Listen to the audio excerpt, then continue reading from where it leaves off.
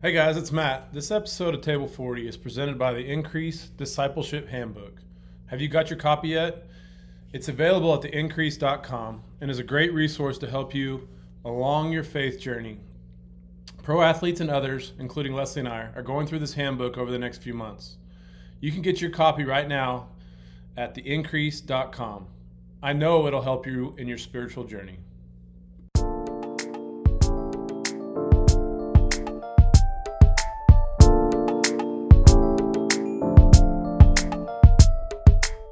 Hey, what's up, guys? Welcome back to another episode of the Table 40 podcast. Matt and Leslie Holiday here with you.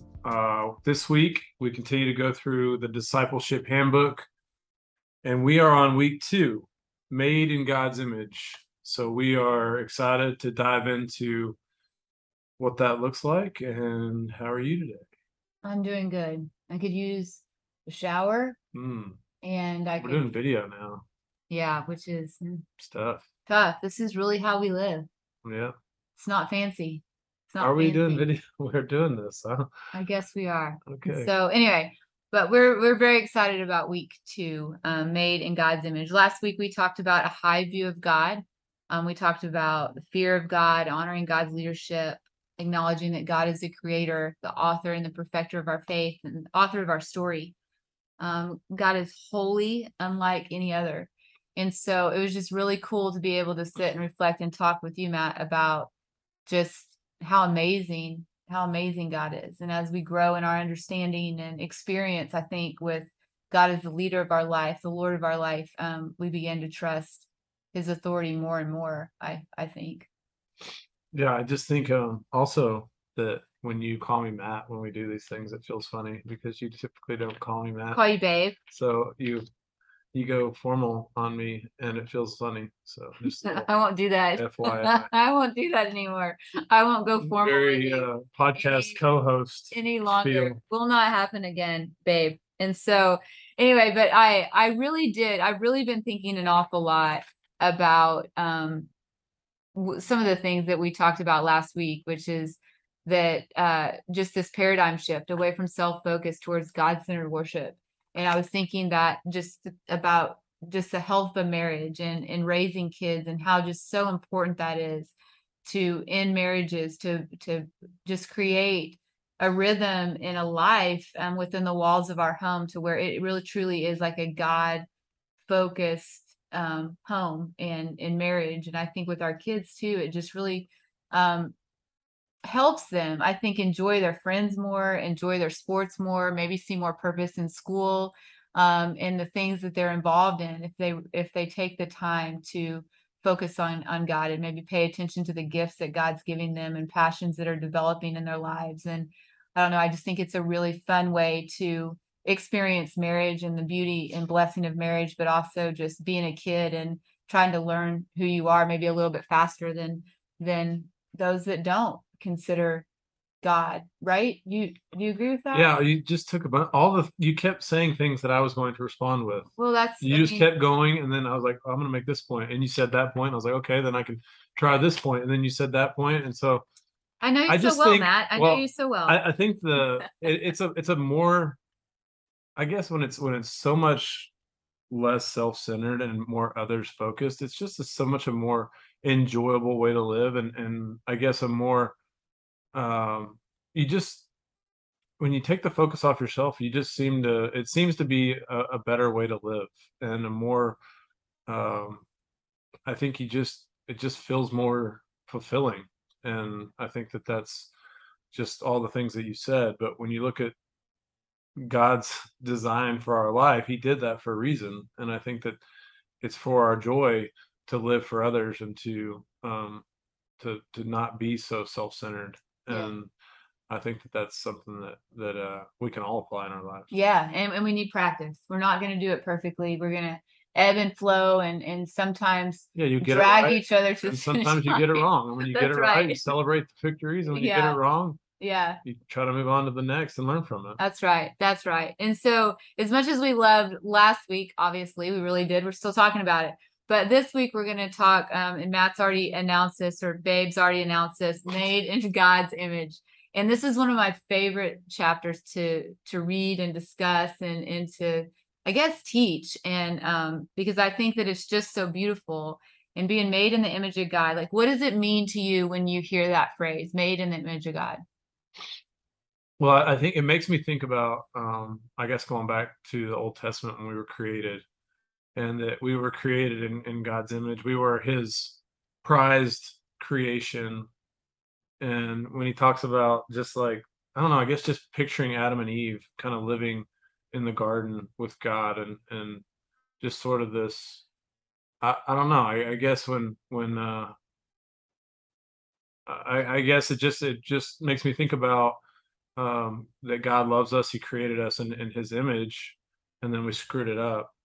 But I just think that it's I don't know. I guess it's just I don't know. It's such a I guess I think that we don't deserve. I don't know. I just feel like that I'm not shouldn't be made in God's image. I don't know. That you shouldn't be made in God's image. Yeah. Yeah, it's fascinating thing to think about, that we're created with this capacity to know God and reflect God to the world. And I think a question that is easier to answer, because it is hard to think about. Like when we think about Genesis 1 and 2 and just this, like the Trinity, like 3 in 1. We talked about this last week too, is that God the Father, Jesus, and the Holy Spirit are one. And you think about them, like them talking with one another, saying like, look, let's create them in our image. And I do think that when we read through those first couple chapters in the Bible, it is an overwhelming like thing to process. But when we look at our friends, how do you notice your friends reflecting God? If we're created in God's image and we're created with this capacity to know God and reflect God to the world, do you notice your friends reflecting God?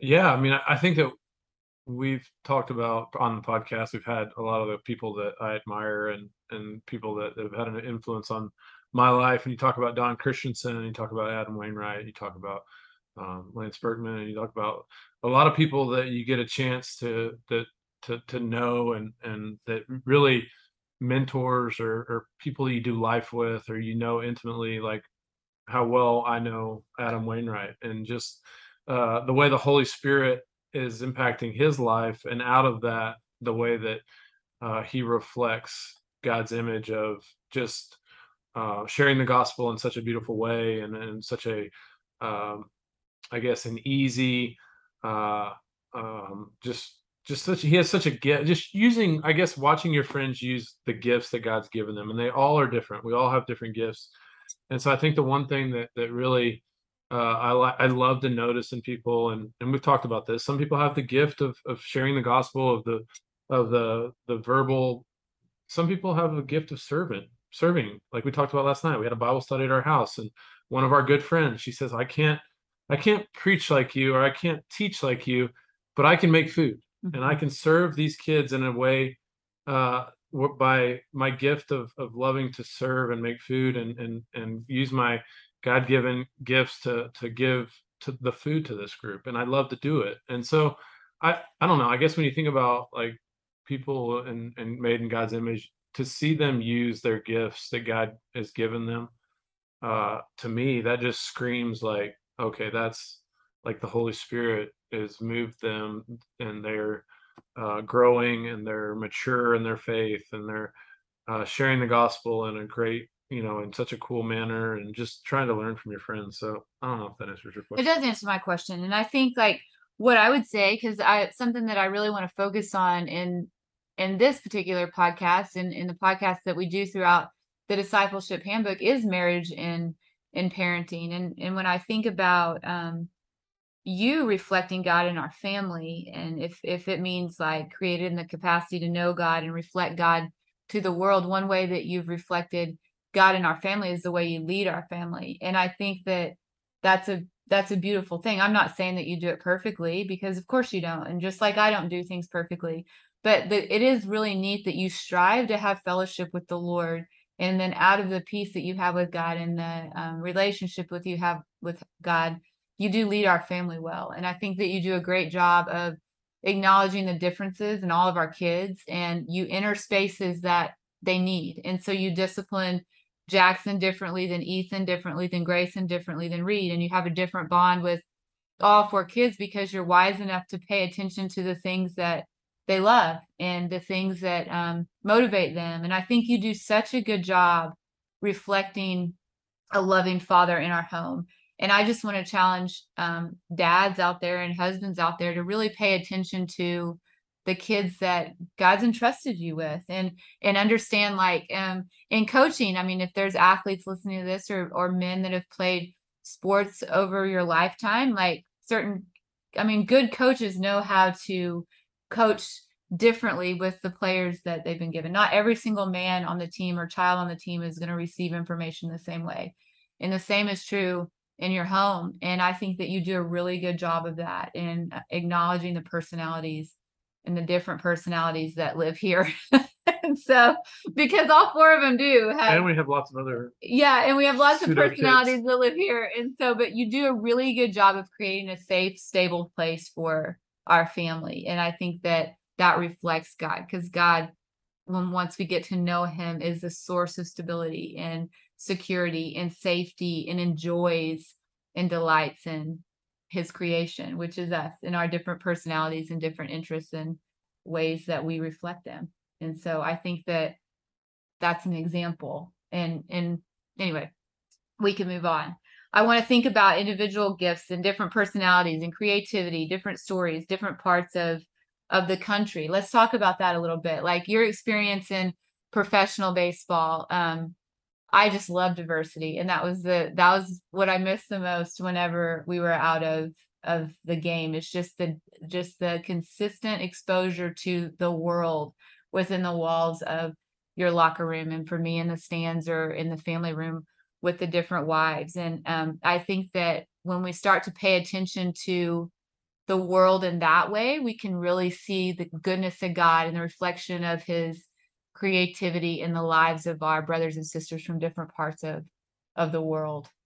Yeah, I mean, I think that when we talk about the diversity anywhere, really, I mean, in workplace and sport team, and just I guess even, talking about even some of the things that we were talking about last night, where you're not always going to find, you're not going to like everybody, you're not going to be your favorites, but there's going to be redeeming qualities, and God made, all of us in his image. And so I always enjoyed, on the team, trying to get to know everybody, and not sort of just locking in on the easy part of finding the 2 or 3 guys that you really identify with, that have similar backgrounds, that are similar place in their lives, similar age, and just sort of spending all your time in your comfort zone right there.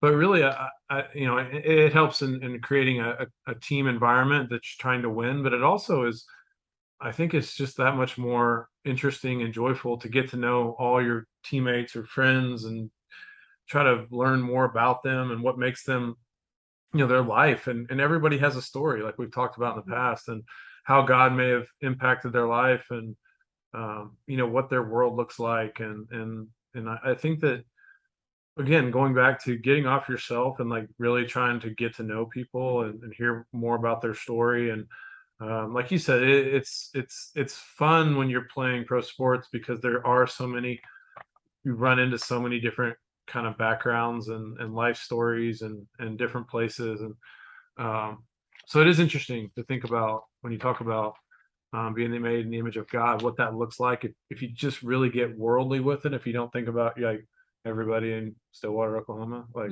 just sort of this town in the middle of America. Like when you start getting global with all the different people and all the different cultures and languages, and mountains and oceans, and just, I don't know. Sometimes it's great to get outside and just of your bubble, and kind of go and experience all these different things, and think about how God created all those things. Yeah, how creative God is. Yeah. Like different eye color and skin color and hair color and texture, and like you said, personality and language and likes and interest. I mean, like, it's just mind blowing how creative our Lord is, and how sometimes when we how close-minded we can be as as the creation, where we can't acknowledge the beauty of what God has done. And he says he knows how many hairs on each of our heads, Yes, which yes. aren't many for me, but it's easier to remember mine than some. But it is amazing that he knows when you start thinking about all the people in this world, that Yeah. he knows us intimately enough to say, I know how many hairs are on your head. Mhm. 12. Or what was? That's amazing. Okay, one of my favorite parts that about this particular study is when you move on to the end. And so when you get to this chapter, I think you're really going to love it in your personal time of study. And again, I know we mentioned this over in the last podcast, but I'm going to go ahead and mention it again. You can get your discipleship handbook at theincrease.com, and there's a digital copy, but there's also a paper copy. I'm a paper copy kind of gal. I like to make notes. I like to feel things. That's just how I am. But you can get your paper copy. And again, we're in chapter 2, made in God's image. And it's just wonderful the way that it's laid out. Is there's this kind of this definition of the Imago Dei, which means the image of God. And we go over Genesis 1 and 2, and it's this time before sin entered our space. Of course, we're all very familiar with that. We live in a Genesis 3 world. If you've been involved in church, you've heard that before. If you haven't, you know that because you've experienced it. But Genesis 1 and 2 paints this beautiful picture, what you were talking about earlier, babe, about just this wonderful fellowship between our Creator and humanity. And it is really neat to reflect on the truth in Genesis 1 and 2. It makes you understand that the heart and the character of God is truly just fellowship with his creation, and giving his creation free reign to work and reign with him and have dominion over all things. And so it really is fun to take the time to read through Genesis 1 and 2. And then there's a section that talks, there's a fill in the blank section. It's Genesis 2:7. And it says, then the Lord formed man out of dust from the ground. And I don't have it in front of me, but I assume it says, and breathe the breath of life. It's talking about the breath of life. I didn't look it up. I probably should have. That's terrible podcast hosting, but I know where she's going with it. I know Genesis 2:7 basically says that God breathed life into man. And when we think about this is yeah, where I should have filled it out. But it's talking about like it's God's breath, God's own energy and life that gave Adam life. God, and she goes on to say that God breathed life and spirit into Adam through his spirit, and the spirit who is the breath of God and gives life to all things. And so when you think about it that way, how does it make you feel that like the breath of God is what the power of God, God's God's a reason that we have breath. And I think sometimes we just don't think about it the way that we should. Like I think that we underestimate the power of God in the day in and day out living, because we just get so busy living that we don't take a minute and realize that God, like he gave me life and he gave me breath. And why don't I think about that more?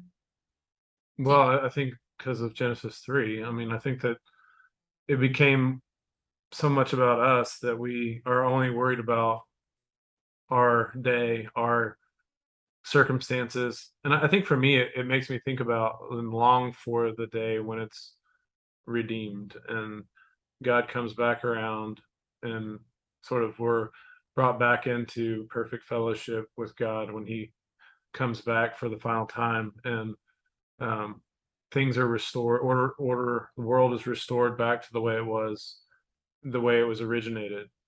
And so I guess, it makes me think about that when you talk about how he made us in his image perfectly in the garden, and that someday it's going to be restored and we'll be back to that relationship. And so I think that we all can do a better job of really like appreciating the gift of breath, the gift of life, the gift of a day, the gift of a normal mundane day is a gift. Mm-hmm. And I think that sometimes we are so looking for the next, I guess maybe big moment in our life or mountaintop experience, or that we lose sight of a day where we can just enjoy a mundane day. So I don't know. That's kind of how I think about it. This is off subject, but as you were talking, what do you know your best day ever? Did you ever have a day where you were like, okay, this is my best day ever? Probably our wedding day. Oh, really? Wow. Mine too. Yeah, you weren't gonna say that. It was a good day. Our wedding day was a good day. I have a lot of good days. I I mean, do a lot of too. days where you're like, "Oh, that was a good day. That was a fun day." Yeah. But I mean, the mountaintop experiences of having the kids, and those are really cool days. Really cool days. Really cool days. All right. So this reflection question on the end of page 8, I do want to talk about that. It says, how do you see the experience of the image of God in yourself and others, and the reality that we were more than just physical beings? So he's asking, like, the question that she's asking is that do you ever think about that? Do you ever think about the fact that we're more than just physical beings, that there's a spiritual side of us that we need to acknowledge? Yeah, I mean, I think as a Christian, it's if you're not daily thinking about serving the Lord, if you're not daily thinking about, um, I guess, honoring God, or being in a living a life that glorifies Him, or in a conversation, or um, relationship, or sharing the gospel, or um, just with the people you come in contact with, I think that that's something we can all strive to be better at. But yeah, I mean, I think that that's something that we should be thinking about, is keeping our eyes fixed on God, and what's eternal in the life here, and what matters eternally. It's like we talked about the other day. The things that aren't eternal are like a vapor. Mhm. They don't matter. And I think the world tells you they do matter, and that a lot of the material things in this world do matter. But at the end of the day, Solomon tells us they don't matter. Smoke, yeah. And so I don't know. I guess when we talked about that, I started thinking about it too. Like, it is smoke. It is all going to rot. Like, even the coolest things you think you see right now, material things, they're one day they're going to be crappy. And so I don't know. It's like, even if you drive down a street, like in this town, I grew up in this town, and you drive down a street where it used to be a nice street and the homes were really nice and new and pretty, and you drive down now 30 years later, and they're broken down, and the paint's wore off, and the trees are not as pretty, and that's not the nice place to live now, because those houses are 30 years old and they've decayed, and they're not the best street. It's not the most beautiful homes anymore. So I don't know, it just had me thinking about, like, it's all it's all dying. Mhm. And I think that when you think about eternity, and you think about relationships, and and putting your thoughts on heaven instead of now. Trying to think of the word, but it's not coming to me. But I don't know, I was just thinking about that. Yeah, and I think too, like when we focus and we have that mindset that yeah, we're physical and no doubt about it. Like we have flesh, but we also are very much spiritual. And every single person that we come into contact with has has a destination beyond death. And I think that does change the way that we live life, and it changes where we place our treasure and our focus. Treasure, that's what I was. Oh, treasure. Oh, good. And I think, like, again, like when you look at marriage and you look at parenting and you have this thought of being created in the image of God, and that we are very, very much that our spirit matters, and we will spend an eternity somewhere. I do think that it does change the way you engage within the walls of your home. I think it changes the things that you teach to your kids, especially like our oldest son is out on his own now, and he's playing professional baseball. And I do think that this type of living changes the narrative that we have in our home with Jackson. It's like every single teammate that you come into contact with, try very hard to value their life, try very hard to see the worth in the man that they're becoming. Like pay attention to the men that God's entrusted you with during this particular season. And I think that that's something that we try to teach our sons that are playing sports. And of course, our daughter as well, as she goes and does the things that she's passionate about. But I think it's really important to teach our kids at a very young age that every person has value and every person will spend eternity somewhere. And what can you do to be a catalyst for eternity in heaven with Jesus? Like, can you value that person enough to where they start to have questions about Jesus based on how you treat them? And I think that, those are just very basic teachings that we can teach our kids. And I think that some of the proudest things I've heard over the course of Jackson and Ethan's little baseball careers, even though they're very young right now, I really am most proud when people come up to me and say that our boys treated their boys with respect.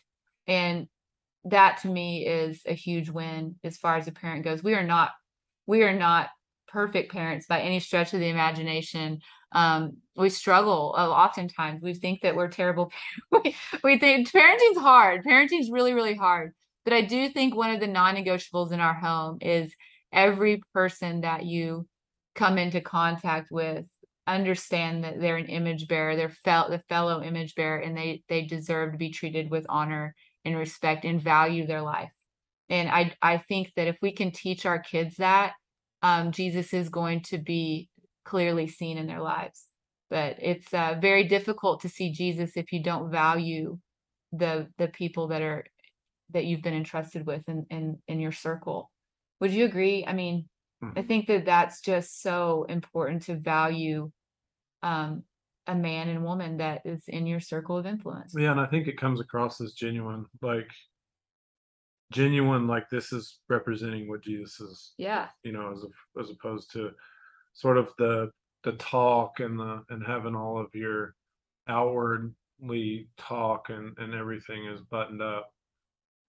But you really can only have an impact on people with genuine the way you treat people. No doubt about it. And I think that sometimes Christians get people push back against Christianity because people that claim to be Christians are unloving. They don't see the heart of Jesus. They see a lot of fake or facade or spitting information. Yeah. But not the way that Jesus really loved people, like the way that he really treated people.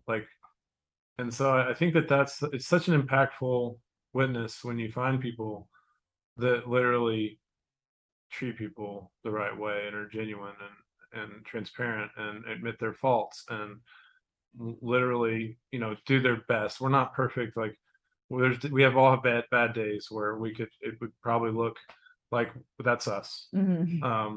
But I think genuinely or majority of the time, if we're aspiring to love people, I think people see that as something that's appealing and genuine.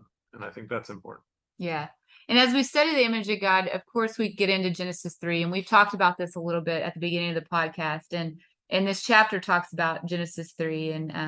And we learn in Genesis 3 that the chapters 1 and 2 is this beautiful picture of being created in the image of God. And then in Genesis 3, Adam and Eve are deceived by Satan, and that image of God is fractured. And we live in that space. And so that space is very familiar to us, that we understand what it feels like to live in a place of brokenness, in a place that's been impacted so much by sin, and how difficult it is to see clearly what God intended when he created humanity. One of the reflection questions on here is, how do you see and experience your spiritual, moral, and creative capacities no longer working in perfect harmony with God, others, and creation? And I think that that's very easy to relate to. We see it all the time, and even in ourselves and in our place of absolutely pure intentions. There's many times that we screw up and we are unable to love people or represent Christ the way that we want to represent Christ. And that's the beautiful thing about the grace of God, and the beautiful thing about in a marriage where we can hold each other and accountable. You always have the opportunity as a Christian to admit that you screwed Absolutely. it up. Absolutely. And people, I think, appreciate that when you're willing to say, look, I jacked that up, or I treated you in this way and I'm sorry. Like I just think people and in general, like if you're willing to admit your mistakes and you're honest about what you did, or that you jacked it up, I mean, I think people say, yeah, well, I mean, I know we all do, Mhm. but I think that's important, that you have an opportunity to always say, look, I was a jerk. Yeah, Sorry. yeah. And I think that that's great in marriage. Like, I think again, like if we're going to focus on marriage and let that be something that's a narrative throughout these podcasts is in a marriage there has to be grace amongst a husband and wife to say, look, I'm not going to do this perfectly because I'm not able to purely reflect the image of God. I'm not able to do this perfectly. And so there needs to be accountability, and there also needs to be grace. And that would be something that, in my opinion, is a really good recipe for a great marriage, is to understand that, yeah, let's not, I don't want Matt, because I care about my spiritual formation and I care about becoming more like Christ in my life. I don't want Matt to overlook sin in my life. I want you to be able to hold me accountable to the things that I say that I want. And so if I want my actions and my words to align, and I want to become more like Christ, hard conversations have to happen in this home to where he holds me accountable to become the woman that I am striving to become. And the same is true with me and you. And I think, but also having grace in those spaces to where I'm failing is so valuable. And I mean, scripture talks about that, like it's God's goodness and his gentleness and his that brings us to repentance, and it's his graciousness and his unbelievable love for us that causes us to repent and want to become more like him. It's not this heavy-handedness that draws us into the Lord. It's his goodness and peace and all of these wonderful things that draw us to become more like Christ and draw us to obedience. You know what I'm saying? And I just think that that is so true in a marriage, is that we're not going to image God perfectly. We live in a Genesis 3 place, but we can strive to be more like Christ, but will be required in our journey. Yeah. And I think it's all I like to talk about. Like a lot of it is like how you talk to each other. Yeah. You can say the same thing with two different tones and elicit two different total responses by Mhm. saying the same thing. Yeah. And so I think that that's something in marriage, when we talk about like things that we've learned over the years, is you can help your partner, your husband or wife, when we're talking about like this, but a lot of it is how you talk to them about it, or tell them, or try to, because we easily get defensive when it's said certain ways, or I don't know. I just think that the tone and the way that in which you try to hold each other accountable for what you say you want, I think is also important. Yeah. And this chapter is really good. And for the sake of time, we won't go through all of it, but Natalie, the author, does an amazing job of talking Genesis 1 and 2 and Genesis 3 and the fracture of the image bearer. And of course, that's talking about sin, and then the image restored. And on page 10, she goes on to explain in detail about the image of God restored. And I highly encourage you to read that and study that and pray through that, because I think that it is very foundational. Like we talked about earlier, this discipleship handbook is just beautiful because it is essentials of our faith. And oftentimes there's confusion about being a Christian. Like, we say we pledge our allegiance to Jesus, but sometimes we don't really know what that means. And we want to be a community of people that leads with knowledge and faith in God. And I think that versus faith in self. And so sometimes we have to do this work to understand what are the essentials of the faith. And understanding that we are all image bearers created in the image of God is absolutely one of the non-negotiables that we need to work through and learn about. Genesis 1 through 3 is very foundational to the Christian faith, and something that we should be very familiar with, if we call ourselves Christians. I think it helps clarify the rest of scripture, to be completely honest with you. And so at the end, this is something that I want to start doing as we go through this, is just kind of highlighting these key points in this chapter. Point number 1 is every person is made in the image of God. This means that we are spiritual beings made to know God and clearly reflect him like a mirror out into the world. I think that we've talked about that over the course of this podcast, Matt. I think that we understand that we're made in the image of God. We understand that we're spiritual beings. We understand that the people that we come into contact are also made in the image of God. We understand that they are spiritual beings, destined for a destination that should matter to you. And so I think that that's very important to consider.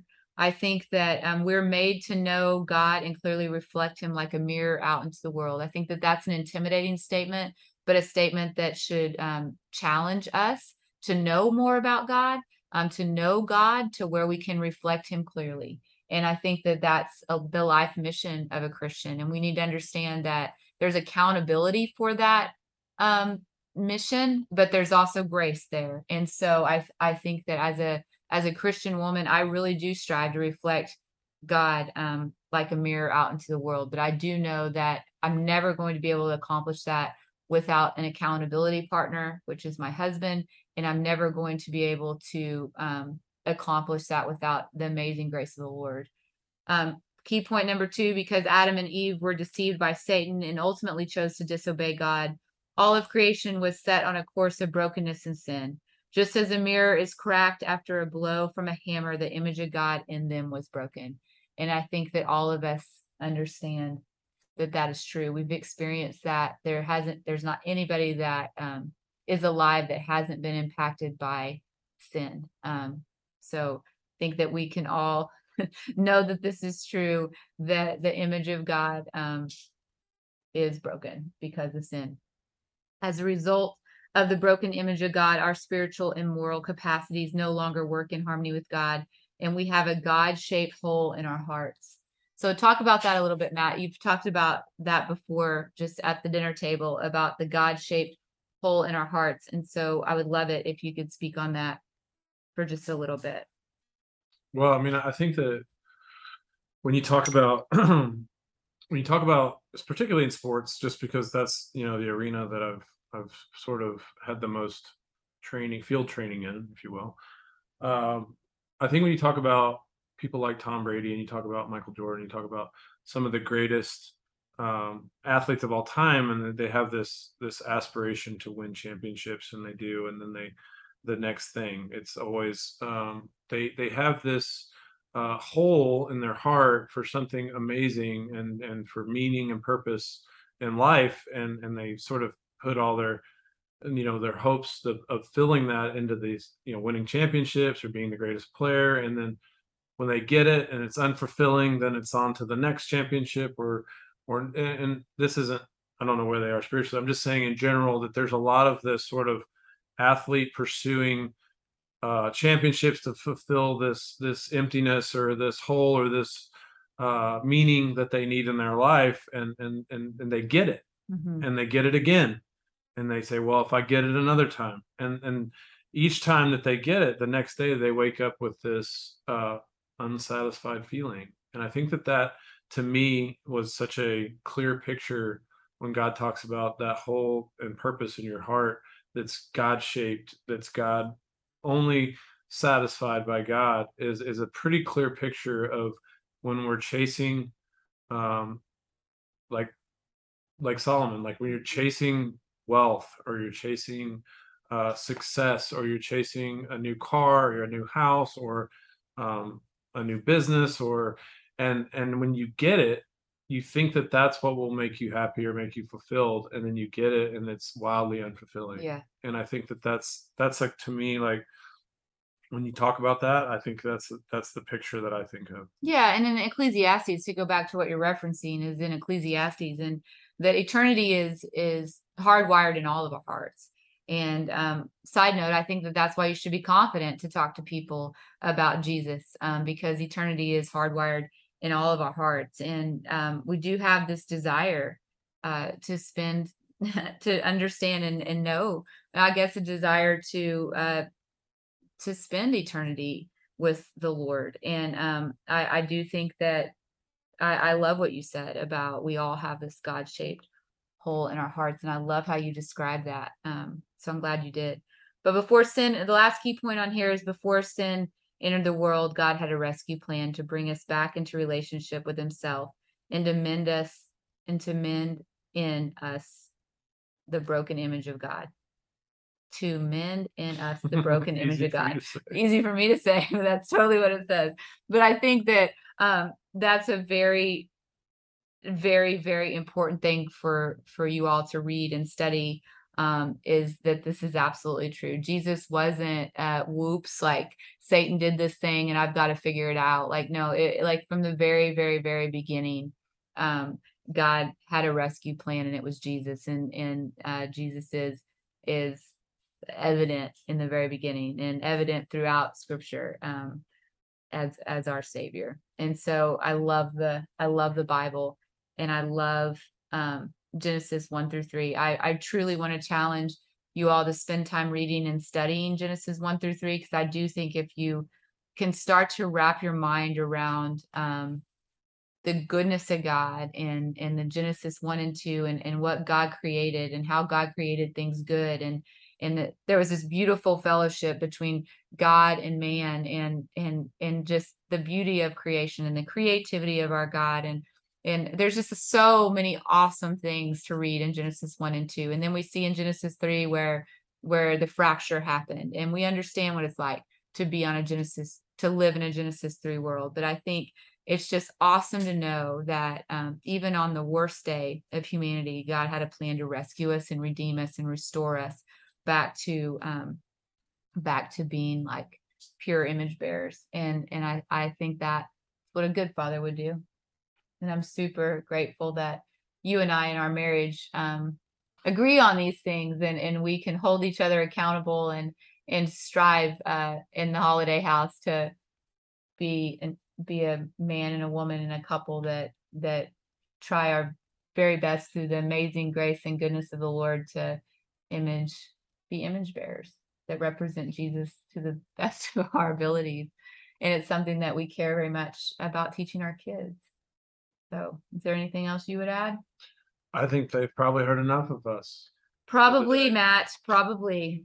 All right, we're looking forward to being with you next week and talking about chapter 3, Knowing the Heart of God.